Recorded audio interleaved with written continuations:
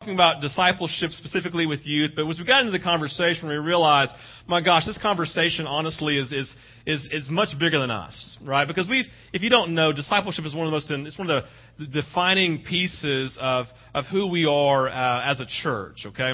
And so we were also talking about in the context of youth, but we recognized in our conversation that honestly it was, like I said, much bigger than that. That it really does impact all of the church. And so as we began the conversation, we said, hey, let's instead of, he was supposed to speak this morning, we said, but instead of you speaking, why don't we just kind of this dialogue conversation, basically continue our conversation on, and specifically as it relates to children, as it relates to youth. Now, let me just go ahead and say this. I heard Ed, where's Ed Payne? I heard you this morning walking and talking about being a better, yes, there you are, coming and learning about being a better dad. But the idea is this.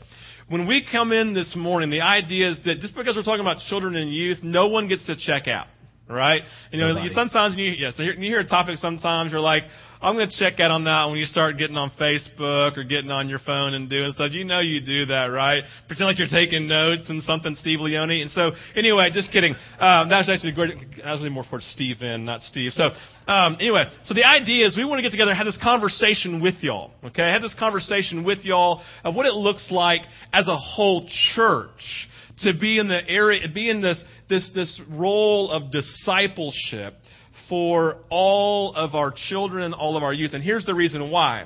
And those of you who are college age or are in college or have ever been to college can attest to this, that when you go to college, what this girl says in here, I love it. She's like, when you go to college, all of the fences come down. Like the barriers that have been a part of your life, right? Like your parents aren't present to tell you what to do. I'll never forget that first morning. I'm like, I don't really have to go to class today if I don't want to, right? Like literally the very first day, I'm like, it's 6:30. For some reason, I signed up for a 7 a.m. class, and I don't have to go to it. Mom and Dad aren't here. What are they going to do, right? The fences come down. The parents aren't there. Your friends aren't there. Your youth group isn't there. All the fences come down. They talk in the book about, they talk about this idea of that when you go off to college, the idea, or when you leave home, whether you go to college or not, when you leave home, the desire that we have for our children and our youth is when they leave, quote unquote, our safe fences, that they will have a sticky faith that will go with them every day of their life. And the idea, what we talk about, what we're going to talk about this morning, is this type of sticky faith that when you sit at the table, when you kind of leave our fences and you leave us, and you kind of go out there and you're sitting at the table that's full of all of these experiences and life experiences and opportunities, that the voice of faith won't just be one of the voices that you're listening to, but it'll be the primary voice that defines everything else. And so we've been reading a book together called Sticky Faith, right here, Sticky Faith. Okay, some of you may have heard of it. But it's a great book, and the book obviously it's written and geared towards the church in general. Say, how do you, church, body of Christ, how do you disciple your children, or basically raise your children up, right? How do you disciple or raise your children, your youth, up in such a way that when they go off to college and the fences come down, they're not going to be perfect, but that they are going to ultimately make wise decisions based on the faith that's so sticky that it can never leave them. And so this morning we're going to dive into, but let me just make this point, and I didn't make this clear until I needed to, that when I'm talking, we're going to talk a lot to parents. But one of the primary things that we read in Sticky Faith is this, is that yes, parents, we're going to talk about this, have a primary role of discipleship in their children's lives. But one of the things it says in here that I think is so profound, he says, the number one thing we found that ultimately kept faith sticky for college students and college-age kids going all the way through was that they had a group of adults at their church that they're in relationship with who continually talked to them, invested into them, Facebooked them, Twittered them, text messaged them, whatever kind of contact, some level of contact, so that they know that they're not alone in the world. And so what I'm telling each of you today, I don't care if you have kids or not, this message is for you because like we had little Tatum right here still in James's arms, It takes the entire body to raise her. And so this morning, that's what we're going to dive into. And so I'm going to ask Timothy, he's going to start us out in our conversation, just kind of painting the picture for us of what's going on today in the world of children and youth, and just maybe some things that we need to know as we enter into the conversation. So take it, Timothy. And Twitter, for those of you who don't know, is social networking. Yes. Now, some people are like, what's a tweeter? So I find that it helps when you begin conversations like this to kind of start with a general picture and then kind of hone it in to where we are.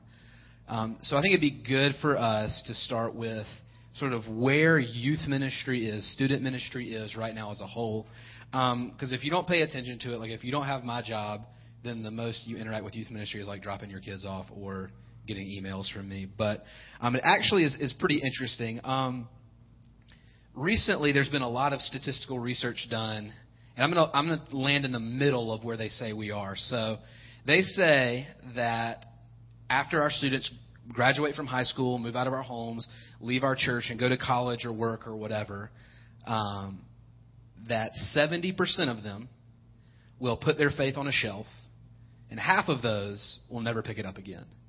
So to give us an idea of what that looks like, Sydney and Andrew and Avery, y'all stand up. Josh, stand up.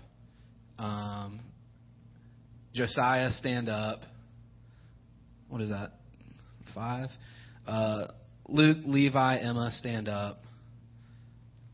Both Levi's, that's great. So we got 4 on this side and 5 on this side. We need one more. And Isabella, you stand up. All right, so we're going to pretend that these represent our youth group, okay? So what's going to happen is we're going to pretend that they're all seniors, and so they leave, and their freshman year of college, this is what happens. Everybody but the Llewellyns sit down.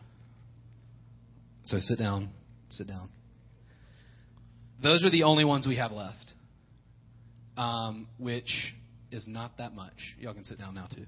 Because what happens is they're finding out that students get out of this, and these protective barriers come down, and they find that intellectually the experience of religion they had doesn't hold water. It can't stand up to whatever they're learning or whatever. Ethically, they don't think it's the best to tell them what to do and how to live their life. Psychologically, it doesn't provide them with what they need for meaning, value, worth, and definition of their life. So they go to whatever's around. And usually Jesus is not it. And they made an interesting point, and I think that's what they think, and I agree with them. Why that is because we don't actually give them Jesus, we give them youth group. So when they get there, they're like, oh man, there's no pizza party to sustain my walk with Jesus. There's no summer camp. There's no youth retreat. There's no this, or there's no event, program, professional, in a place to go do my faith. So I don't care anymore. I think the root of this, one thing they talk about in the book, is that we give them youth group or whatever, but in this youth group, they get what they call a gospel of sin management. So instead of giving them Jesus, which actually causes them to love and serve and grow in a relationship with Him, we give them rules, checklists, stuff to do. And this is really, really, really detrimental. Because they highlighted 3 things in here. 1 that I think is foundational, and 2 that kind of build off that. The first thing, what I'm going to go ahead and get into now, is this idea of a sticky gospel. And then from that, you get a sticky identity and sticky relationships. You're going to get tired of hearing me say sticky. Sorry, it's the lingo of the book, so sorry ahead of time.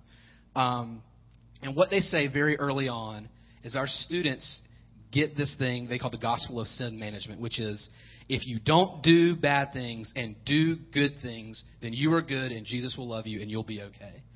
And so then the question then the question is posed, well, what happens when they do bad things and don't have anyone to reel them back in? What happens when they realize that maybe the bad things that they were told not to do actually make them feel good? That relationships they were told not to enter into give them fulfillment. When they don't do something they were supposed to do, and they actually feel all right without it. And so when these fences come down and the checklist goes away, there's no actual relationship there to sustain them. And So bringing this into us, I mean, I think we just need to be honest about where we are. I'm a realist. I'm not a romantic or an idealist. Jesus said very clearly that the way to life is narrow. The gate is narrow, and few find it. And I don't think our youth group is a special exception. I think if we're honest, we know that we have students ranging from burning passion for Jesus to indifferent. And so I think it's very important for us to go ahead and start discussing these things to get a picture and a plan for where to go. And so, this idea of sticky gospel, the thing that I thought was pretty compelling, and Steve and I talked about it a lot, was rather than setting up fences. So we have this pasture that we call Christian living, and we set up a nice fence around it and say, if you're inside the fence, if you do things to keep yourself inside of the fence, if you do the right things, pray the right prayers, sing the right songs, and keep yourself in this little marked off area, then you're good to go pretty much. And that's just not sustainable. It's not healthy. It's hurtful to the souls of our students. And so what they propose that we do, instead of giving them this gospel that says do and don't and all that other stuff, is that we get what's called a centered approach. And an easy picture for this is there are cattle herders in places that don't have a lot of water. So they found out the best thing to do for their cattle to keep them on their ranch and around where they needed to be was not to build a fence. It was just impractical, too big. So they dug a well. And what happened is the cattle learned that they couldn't go too far away from the well or they'll die. They won't be able to find water in the landscape they're in. And so they have to stay a distance so they can get back to the well. And so what they propose and what Steve and I have talked about at length is how do we not create bigger, stronger, prettier, more lit up fences, is how do we consistently point back to this well? How do we show our students that life is not fully meaningful, fully developed, and fully fulfilling? Sorry, that was kind of a tongue twister. If you stray too far away from this well, and we kind of came to an interesting conclusion that it actually doesn't start with our students. It actually starts with us. That we are the ones who model what it looks like to live dependent on this well, on this source of life for us. And so this is where we can kind of enter into our conversation. Because I look at it, Steve, and in our conversation, in having conversations about this, one thing I realize is that being a parent, talking to my own mom, to Randall, to my parent, to everybody, the one thing that came across is that parenting is hard. Is that parenting is the hardest thing you'll ever do. No one said, well, it's difficult, but my job or my marriage or this, everybody said, this is the hardest thing you will ever do. And, I mean, I get it. I mean, it is. I mean, I said this earlier, but if you're a Christian mom, I feel for you.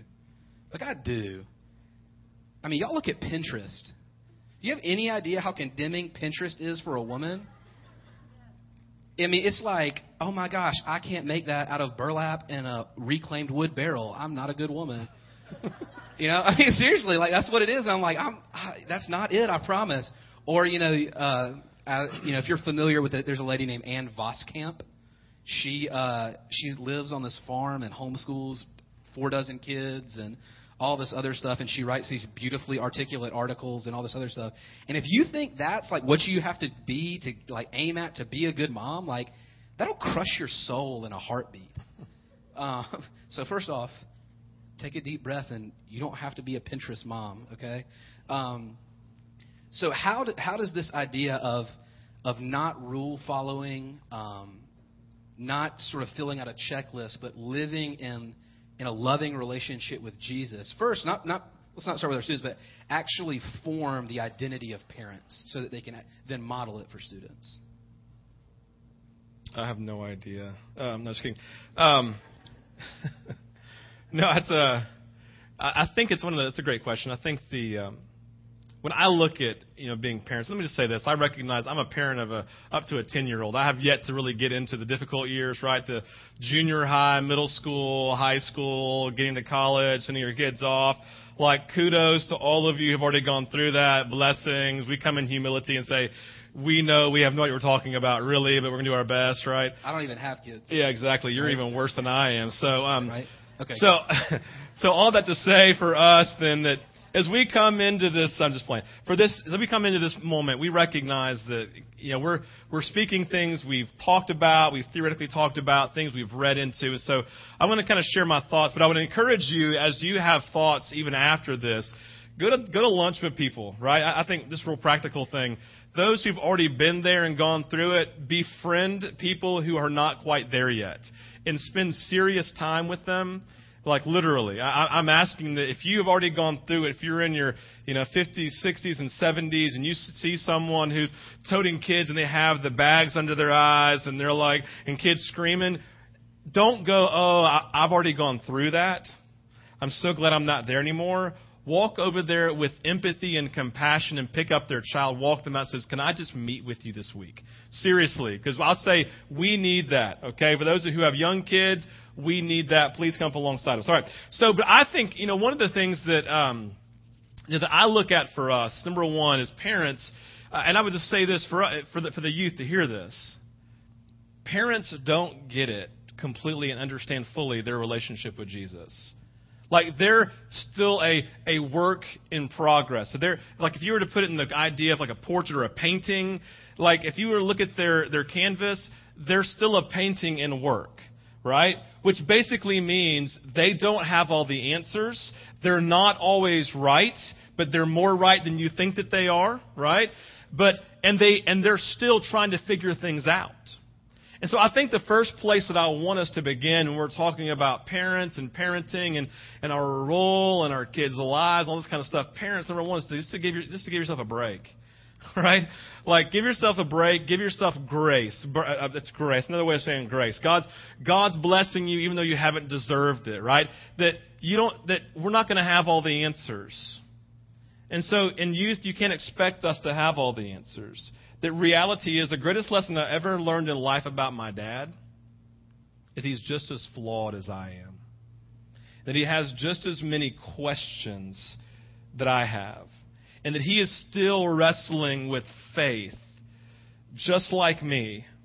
And when I began to have that dialogue, and all of a sudden I began to dialogue and our relationship went to a different place, as I'm like, you're just like me, and you have insecurities just like me and questions just like me. And so what I would say, parents, is first and foremost when parenting, give yourself grace, give yourself a break. That you don't have to have all the answers. You're not going to have it all figured out. And you don't have to because you were never meant to be Jesus to your parents. He's completely capable of being Jesus himself. And so what we have to begin to learn to do then is say, Jesus, every day I'm needy, I'm desperate, and I can't be you to my child. I need you to be you, but help me to be the best parent that I can be. And so what that then looks like then, and this looks different for the age of your kid and the maturity level of your kid, right?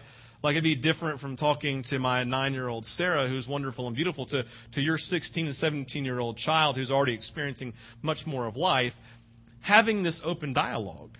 And so the great thing that we want to open up then as parents, and the thing that we want to just give you freedom in, is to sit down and have honest dialogue with your children, even about the things that you wrestle with. And so if something happens and they say, why is this bad thing happening? You don't have to go, well, Jesus is good. Let's turn over here to Luke chapter 6 and read the goodness of God, while inside you're going, I really have no idea why this is happening. You just look at your child and say, you know what? I don't know. And all of a sudden, guess what just happened? An honest moment. Who do you enjoy talking with the most? The ones who are honest and share their struggles so you can identify with them, or the ones who are completely holier than you and always tell you what you're doing wrong because they're doing it right? And your children, guess what?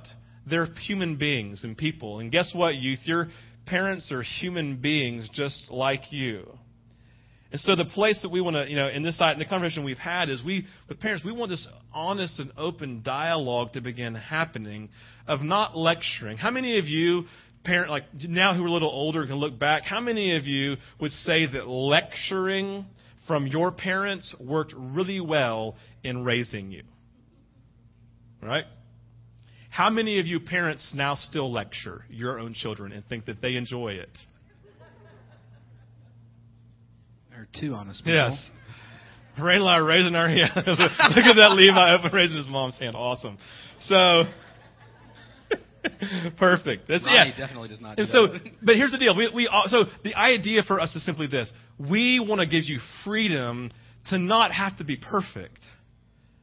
But as parents, we want to say, listen, we just want you to begin to dialogue in honest conversation of even feeling free to be honest about your struggles. I mean, you know what I mean in that, right? I mean, I could go into story. I don't need to go into stories. That'd be bad. But there are just certain things you should not tell your kids, right? Maybe sin issues or struggles that you have, right? I'm just saying. But as it relates to honest questioning, you know what I'm getting at, right? Honest questioning and honest dialogue, getting into about faith and about Jesus and about questions and about concerns and things. Why? Because there's honesty that happens in that moment. All of a sudden, we begin to find that you're able to have conversation and dialogue with your kids. And we want you, that's the thing we're looking at and beginning to dive into. I'm not sure if I answered your question. Yeah, that was really good. Thanks, man. It's like you're a pastor or something. I'm your boss. You have to say that, right? Yes. I think one of the things that, as I'm sort of entering into adulthood, notice I didn't say I was an adult. I said I'm entering into adulthood. One of the things that I find is most difficult to sort of consistently keep in front of me is that I am not how much money I make. Mm-hmm. I am not what kind of house I have. I'm not what kind of car I drive. I'm not what I control. I am not what people say about me. Because I have a relationship with Jesus, that is the primary identifier for me. That's how I identify myself, by my relationship with Jesus. That I'm undeserving of His love, yet He loved me anyway, so that gives me confidence and security and assurance and helps me to hold all those other things in good perspective, in healthy perspective. So for sort of connecting the dots, I want you to answer this, and then we'll see how that fits for what I want to say about our students. See if I'm right. See if I say I know you're going to be right. Again, you're my boss. Practically, as a dad and as a person who is in charge of people and all this other stuff, how do you, or how you can say you have a friend? I don't know. It doesn't matter. I guess. What are struggles or what are things that can be overcome by sort of getting this first? Sort of the idea of of the gospel. We'll just say gospel, so I don't have to say sticky a million more times. That can then actually model healthy identity for our children. Yeah, or, I say children, students. I don't like to sort of be condescending. Yeah, children or students. I mean, because we're talking just even young children too. Yes. So I would say this. One of the things, we talked, I can't remember if you mentioned earlier, but this guy named Christian Smith, it's in the book, and it's a sociologist from Notre Dame who just studies family and specifically looked at youth. And he said very succinctly, and I just want to read this to you. It may sound a little condemning, but it's not. It's just very convicting, and it should lead us to hope, and we'll get to that in a second. He says this. He says, when it comes to kids' faith, parents, hear this. When it comes to kids' faith, parents get what they are. As in, basically, you get who you are, who you portray, and how you model your life. And the idea is, he gets that. He says, and you all understand this, that people may say certain things to us, but it's ultimately what their life portrays that really we learn from. And so what he's getting at, he's saying our children's faith then is defined not by what we say to them, but by what we do. And so when I heard that, I thought to myself, my children are doomed. I mean, literally, right? It's like doomed, like my mind going, doomed, doomed, doomed, Oh my gosh, right? And it was literally this whole moment. But then here's the thing. This brings it back to the hope, because this is what Timothy's getting at, hope, I think, is that in my own life, if I literally sit there and say my children are doomed, which that was my first thought, I was like, oh my gosh, I'm a terrible parent. They're going to be messed up for a life, right? I recognized then I was walking in my own path of sin management or a duty that would make God pleased with me. Because what was happening in the moment, I was like, they're doomed because I know how bad I am. And so then I recognize what I'm modeling for my children then is this idea of I am not doing what I'm supposed to be doing for God to be a good parent, so they're going to be doomed for life. I then recognize, I then gauge my life of effectiveness as a child of God, not based on what He thinks of me, but did I sin today? That's what it means, sin management. That I gauge how effective I am as a Christian by whether or not I looked at porn today, watched rated R movies, I drank too much, smoked pot, smoked cigarettes, whatever it may be. And I didn't do that. I wasn't mean today to my neighbor. I'm a good Christian. And so I realized then that my own life that I was modeling was one of sin management rather than effectiveness of a deep, intimate relationship with Jesus. And so what I was modeling for my own children then and how I talked to them was sin management. Did you do what you were supposed to do today? And if you did, I'll be pleased with you. But if you didn't do what you were supposed to do today, And so what I recognized then in my own life as I was modeling something that I did not want to model. And so the hope came in this. It was this. Condemnation says doomed, doomed, doomed. But conviction leads me to hope in Christ. Says, no, son, I love you. You are mine. And I am your father. And I can move through you as you learn about me. And so the hope then was found here that, Father, as I learn to love you and learn to receive love and grace and mercy, as I come to this place, God, with you that I need to come to, that I just want to receive from this place of peace and of joy and of confidence in your love for me, as I live in that place, then that's what I'll model for my children. And I will create this environment of openness and honesty and dialogue where I will love them as you loved me. Isn't that what we all want from our relationship with Jesus? This place of, like, I mess up, but He opens His arms when I walk back into His presence. But how often when I do that, I see Him like this, with His finger, like the finger wag, right? And He never does that. He loves me. Yes, He will convict me and say, you can't do this anymore, son, because that's going to kill you, right? Don't do that. But He says it in such a way that draws us back into relationship. And so my point in all of this, and answer to your question, is what I believe God's speaking, and even through this book to me, is I have to have my own intimate relationship with Jesus so I can model it for my children, so that when they come into my presence, having royally messed up, I don't wag the finger or shake my head, but I look at them in love and I embrace them and say, we can never do this again because it's going to kill you.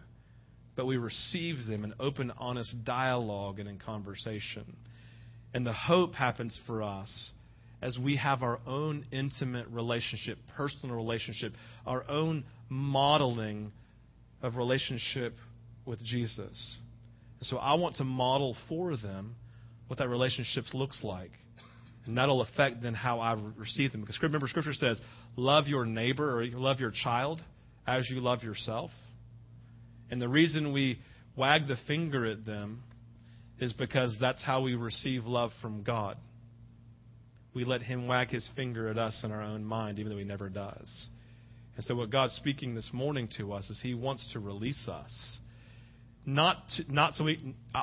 Obviously, not so we can go and have freedom to sin, right?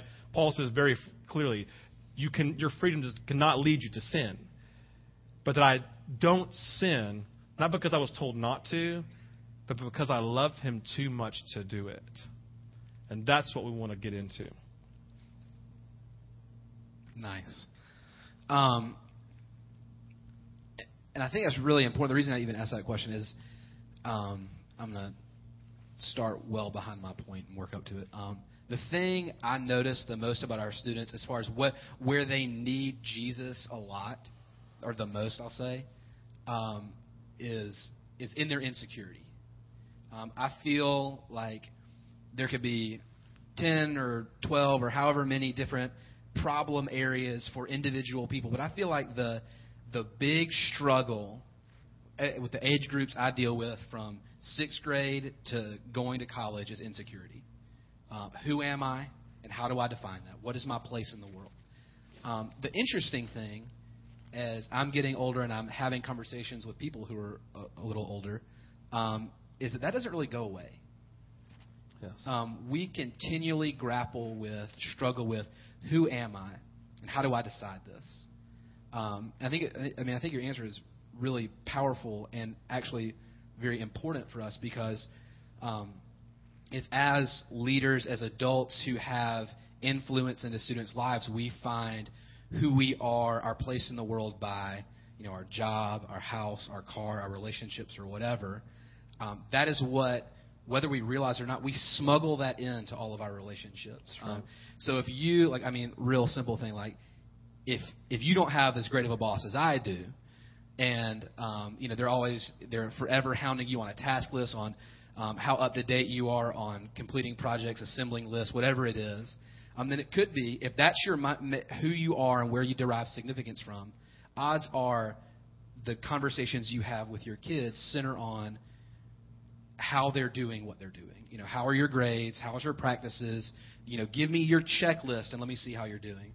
Or if it's you have sort of a success paradigm of, if I amass enough stuff, then all the people in the cul-de-sac in my neighborhood will think that I am important, and I will have a good outward image with these people. Then you're probably going to drive your kids to be really successful so they can gain the same kind of life. Because the thing I'm learning is it's way more competitive now, academically and athletically, even relationally, than it was even when 10 years ago for me. If you're not busting it to make good grades, if you are not putting in tons of hours for sports or whatever, then you're just going to get left behind. And seeing as how those are sort of the prime identity factors for most kids, you don't know who you are, or you're less than. So I think it's really important that we begin, even as a church. The thing that struck me a lot in this book is the emphasis on grace. And as adults, pseudo-adult I am, we have a really difficult time with grace, because we live in a world where you are rewarded based on how you perform. You get what you earn. If you work 55 hours, you're going to be further ahead of the guy that works 40. And that's just not the economy of the kingdom of God. Steve said, if I look at my relationship with Jesus based on what I have done or not done, then you're always going to feel condemned. In Galatians, Paul says, when you live that kind of life, you're under a curse. And you feel all anyway. And so it's very important that we get this straightened out, so that then our kids, our students, those that we've been put in stewardship over, begin to understand that the primary piece of their identity, the core of who they are, is the grace shown to them in Jesus. And nobody can affect that. Bad grades, which we want our students to make good grades, can't affect it, though. So they can feel the want to do better, but it doesn't crush them. It's not an ultimate thing. Let me ask you this. Obviously, work life, professional life is competitive, and it's difficult, and there's a lot of pressure. Where pretty much whatever position in, you're looked at to keep up a certain standard of performance and build towards increasing competency in your field. So if you are, I don't know, I can't think of a job right now. That's pretty pathetic. Whatever you are, you need to grow in whatever the indicators are that you're doing a good job. And if you don't, then you are not, one of the main people in your field. So as parents, or adults or whatever, we look at ourselves as the one who are supposed to be guiding and shepherding our children. how do we go about looking at ourselves and saying, well, I don't have all the answers, or even more, how are we comfortable with leading our kids in doubt or in areas that might cause them actually emotional distress or suffering? Because, I think everybody, their go-to mode is to protect, those under them from that. But so how would you walk through that if we're saying that our significance and our worth as a parent is not in our ability to have it all figured out? Yeah.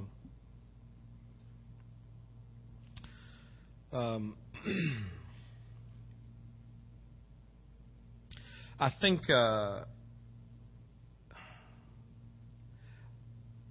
one of the things that I think as parents, and this is really hard for us to do, we have to allow our kids, no matter what age, to learn responsibility, right?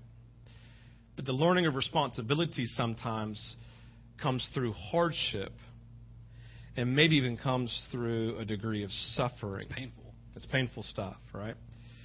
And so as parents, obviously, our primary role in our children's life, we want to guard them. We do want to protect them. God's entrusted us to them. But I think at the same time, one of our things we have to recognize is that we can overprotect our children. It's one of those. I heard a phrase from a guy named Tim Elmore, spoke several years ago at Catalyst. He talked about the IY generation, which is kind of this youth age, college age. He said he created this phrase called the helicopter parent. He said that the parents who just hover over their children all day long to protect them from anything bad that may try to come in. If anything does, they immediately rip them out of the situation, right? And create these kids who have what they've defined now. It's called extended adolescence. They say now that children become adults at 28, where when you were a kid, you all became adults when you turned 18. When you left home. But now, because there's such an extended adolescence of the hovering, protective parent, mother, father, whatever it may be, that literally we are overprotecting our children. They're never learning responsibility. They're never actually becoming the adult that they're supposed to be. And I don't know about you, but I hear stories all the time from people who are your age and older who say, yeah, I'll never forget when I turned 18, my dad did this. And what they were saying was, basically, I was forced to become responsible, right? And I may fall on my face in the midst of it. But let me tell you something. The idea is that when and this is something much harder you could tell stories, y'all could, right? Much harder to actually play out, practically speaking versus theoretical. But theoretically speaking, think of this, that the only way your children will ever, and our children will ever learn that we can't provide everything for them is they have to lean into Jesus and trust Him for something. And if we only provide and be Jesus to them, well, listen, we're not supposed to be Jesus to our children. We're supposed to be parents to our children because Jesus is completely capable of being Jesus Himself. And so we live our lives then in obedience to Jesus, which means you have to have a relationship with Him to hear Him, so you know what to be obedient to do in situations that are difficult. Because your children have to grow up, and they may have to suffer, but suffering produces perseverance, and perseverance, hope. And so the idea is then for us, when we don't know the answers, then we don't try to play Jesus. We don't try to hover over them and protect them, but we allow them to face the consequences of their decisions, no matter how difficult that may be. And our job is not to overly protect unless God says to come and do this, right? Why? Because we're in a relationship with Him. He's leading us, whatever it may be. But the idea for us, again, this is much more difficult practically speaking than theoretical. But theoretically, I believe our goal is to allow our children, they talk about that in here, that you don't want to let them suffer too much or they become disconnected and distant and hate you forever, right? And we don't want to overprotect them because then they never actually mature. But there's a place of responsibility, facing consequences, and suffering that actually allows them to mature. Because the point is, we want them to have a sticky faith. And a sticky faith occurs. And this one person in the book, I can't quote it exactly, but they said, when I left and went to college, my parents, they left me, and they loved me, but they let me call and have dialogue with them. But I was forced to figure out for myself who I was, what I believed about Jesus, and I did that through almost some bad decisions ultimately that I made, but that ultimately led me to Him. But the entire time I had my parents who would always dialogue, always love me, and always be there for me. And the idea, and I would take this to the next level, and I want you to hear this, and then it's about time for us to go, but we're going to talk next week, just real clear. We're going to talk again next week about all this and go real practical, okay? Literally, I'm going to give you lists of things that you can do to be a great parent, so I want to encourage you. 50 copies of this. Yeah, 50 copies that we bought that'll be here on Tuesday, be available on Sunday. You can buy it for $8 on your Kindle, right, on Amazon.com. We're selling it for $10 here at Vintage. We're buying it for $12. You can $2 discount, okay? We're going to lose money on it, all right? That's how much we love you. It's just easier to sell something for $10 than $12, right? So, anyway, but the idea is this. Parents' responsibility, we have to do this, but I want you to hear this. One of the things they talk about in this book, and I may have already mentioned it, I'll say it again. They said that when students leave, that one of that they found across the board, one of the primary, if not the primary things apart from parents, the primary thing that kept their faith sticky was adults coming alongside of, emailing, texting, doing everything, connecting with these students because they recognize they're not alone in the world. And so that our responsibility then is, as the body of Christ, is to come alongside of parents, to invest into them, to care for, to come along parents who are struggling. If we could raise hands, how many parents I've talked to in here myself who are struggling to raise their children in a God-fearing way, to be obedient to the Lord, right? Because they're like, I'm definitely ain't Jesus to my kids, right? Because I don't know how to be that. I'm just doing my best, hanging on by a shoestring, right? But what if we come alongside of these parents and we're parenting alongside of them?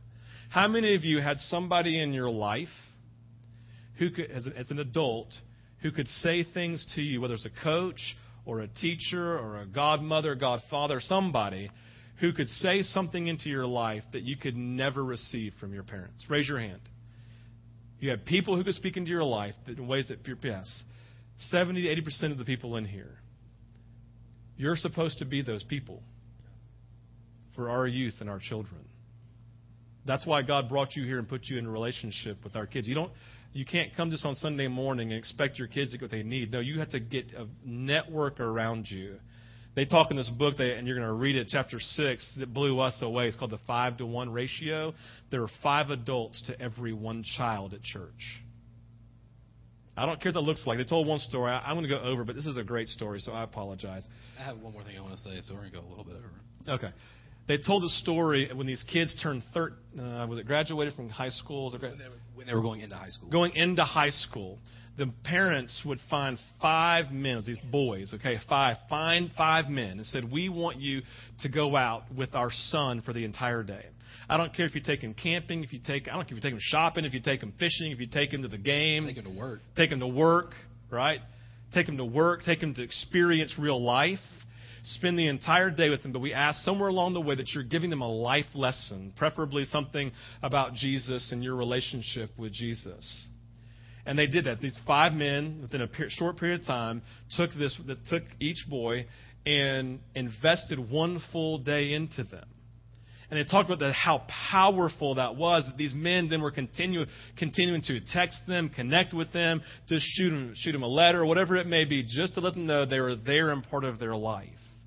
And the idea we talked about is that how powerful would that have been in our own lives, how much we desired that. I guarantee you, every one of you in here would have totally enjoyed having something like that for you, whether you graduated from going off into college. I don't care. It could be any time of your life, a special birthday, but somewhere where men were coming along, women were coming alongside of girls, and just being a 5 to their 1, so that when they show up on Sunday morning, they're hugged by an adult who knows them by name and asks them questions because they actually care. You want to have sticky faith in our church, and that has to begin happening. And as we're sort of concluding, Steve has a really, I don't know how to say this, but ministry time is something that I would say everyone needs to participate in today. And sort of to segue into that, I like to say something to students and to parents. I'll start with parents. When Scripture talks about parenting, it says, don't exasperate your children. Here's something we need to realize. Like, our students are cooler than we think they are. They have friends. They have valid interests. They have demands on their time that are real. And in that, this should produce in us an openness to them in their stage of life. I think one of the great sort of, I don't want to say travesty, but a great problem we have is that we value students for who they will become, not who they are at the present time. And so let's decide that we are going to say, I may not have answers, but I'm open to you, my daughter, my son, or son or daughter's friend, where you are as you are. That's what Jesus did for us. I mean, Romans 5, Ephesians 2, very clear. He came to us when we didn't have it all together. So parents, just listen to your kids. I mean, it would go a long way. And kids, your parents are not as cool as you are, but you made them that way. You did. The way your parents got to not be cool is working 60 hours a week to pay for your clothes and your food and your shoe and all that other stuff. And while we've kind of strayed away from earning and performance, your parents have earned your respect. They earned it, straight up. So, same thing to you. Listen to them, because they earned it. I meet with the seniors on Mondays, and right before they all graduated, we talked about what was the greatest sort of point of formation in their life, and they talked about their parents. And so, students, I want to say one more thing before Steve closes this out. There's going to come a time in your life when you'll probably be alone. You'll probably drive it in your car, sit in your house, whatever it is, and you'll realize that your parents are the smartest people you ever knew. You'll realize that you had a relationship with them that you could never have with anyone else. And I'm asking you, because I've experienced it, I'm asking you to start doing what you have to do now, so when you have that realization, it'll be one of celebration, not one of utter regret. So open your hearts to your parents. Listen to them. They have great stuff to say. And for both of you, I'd say if you're failing, Jesus has grace for you. Jesus is gracious and merciful. And if you're broken, if you find that your heart is barely there, He's not going to turn you away. If you're bruised, He's not going to break you. So as Steve kind of closes this out, be willing to come not just to Jesus, but to each other this morning. That's good. So this morning for our ministry time, what we want to do is this. We want to invite the families to come and take communion together. We'd love for you to come along. It's going to take a little while because a lot of families, a bigger service. But to take communion quickly as a family, and if you'd like to do that, or at least take some time, I'll ask you to pray together. If your family's not here, your kids aren't here, then just take some time with your husband and wife, pray for your kids, or if it's just you by yourself, pray for your kids, or just pray in general for families. We want to be a place where families are honored, where they're growing, where there's sticky faith that's happening, okay? And so we're just going to invite you to come in ministry time this morning and minister to your family. If there is someone here who's like college age or a young adult sitting by themselves, invite them to take communion with you if they're here by themselves. Invite them to take communion and pray over them, right, as a spiritual parent over them. The idea is I want you to tear down walls. Listen, older adults, college students, and youth aren't as scary as you think they are, okay? They want to be loved by you. They really do. They want to be loved, and they may look at you weird, but it's because they're scared of you, because they think that you're going to point your finger at them and tell them that you don't like what they're wearing and what their hair is and the things that are on their skin and the things in their ears, all that kind of stuff, right? But instead, just love them, encourage them, and invite them to take communion with you. Pray over them, okay? So with that, let me pray for us, and then we'll enter into our ministry time. Father, we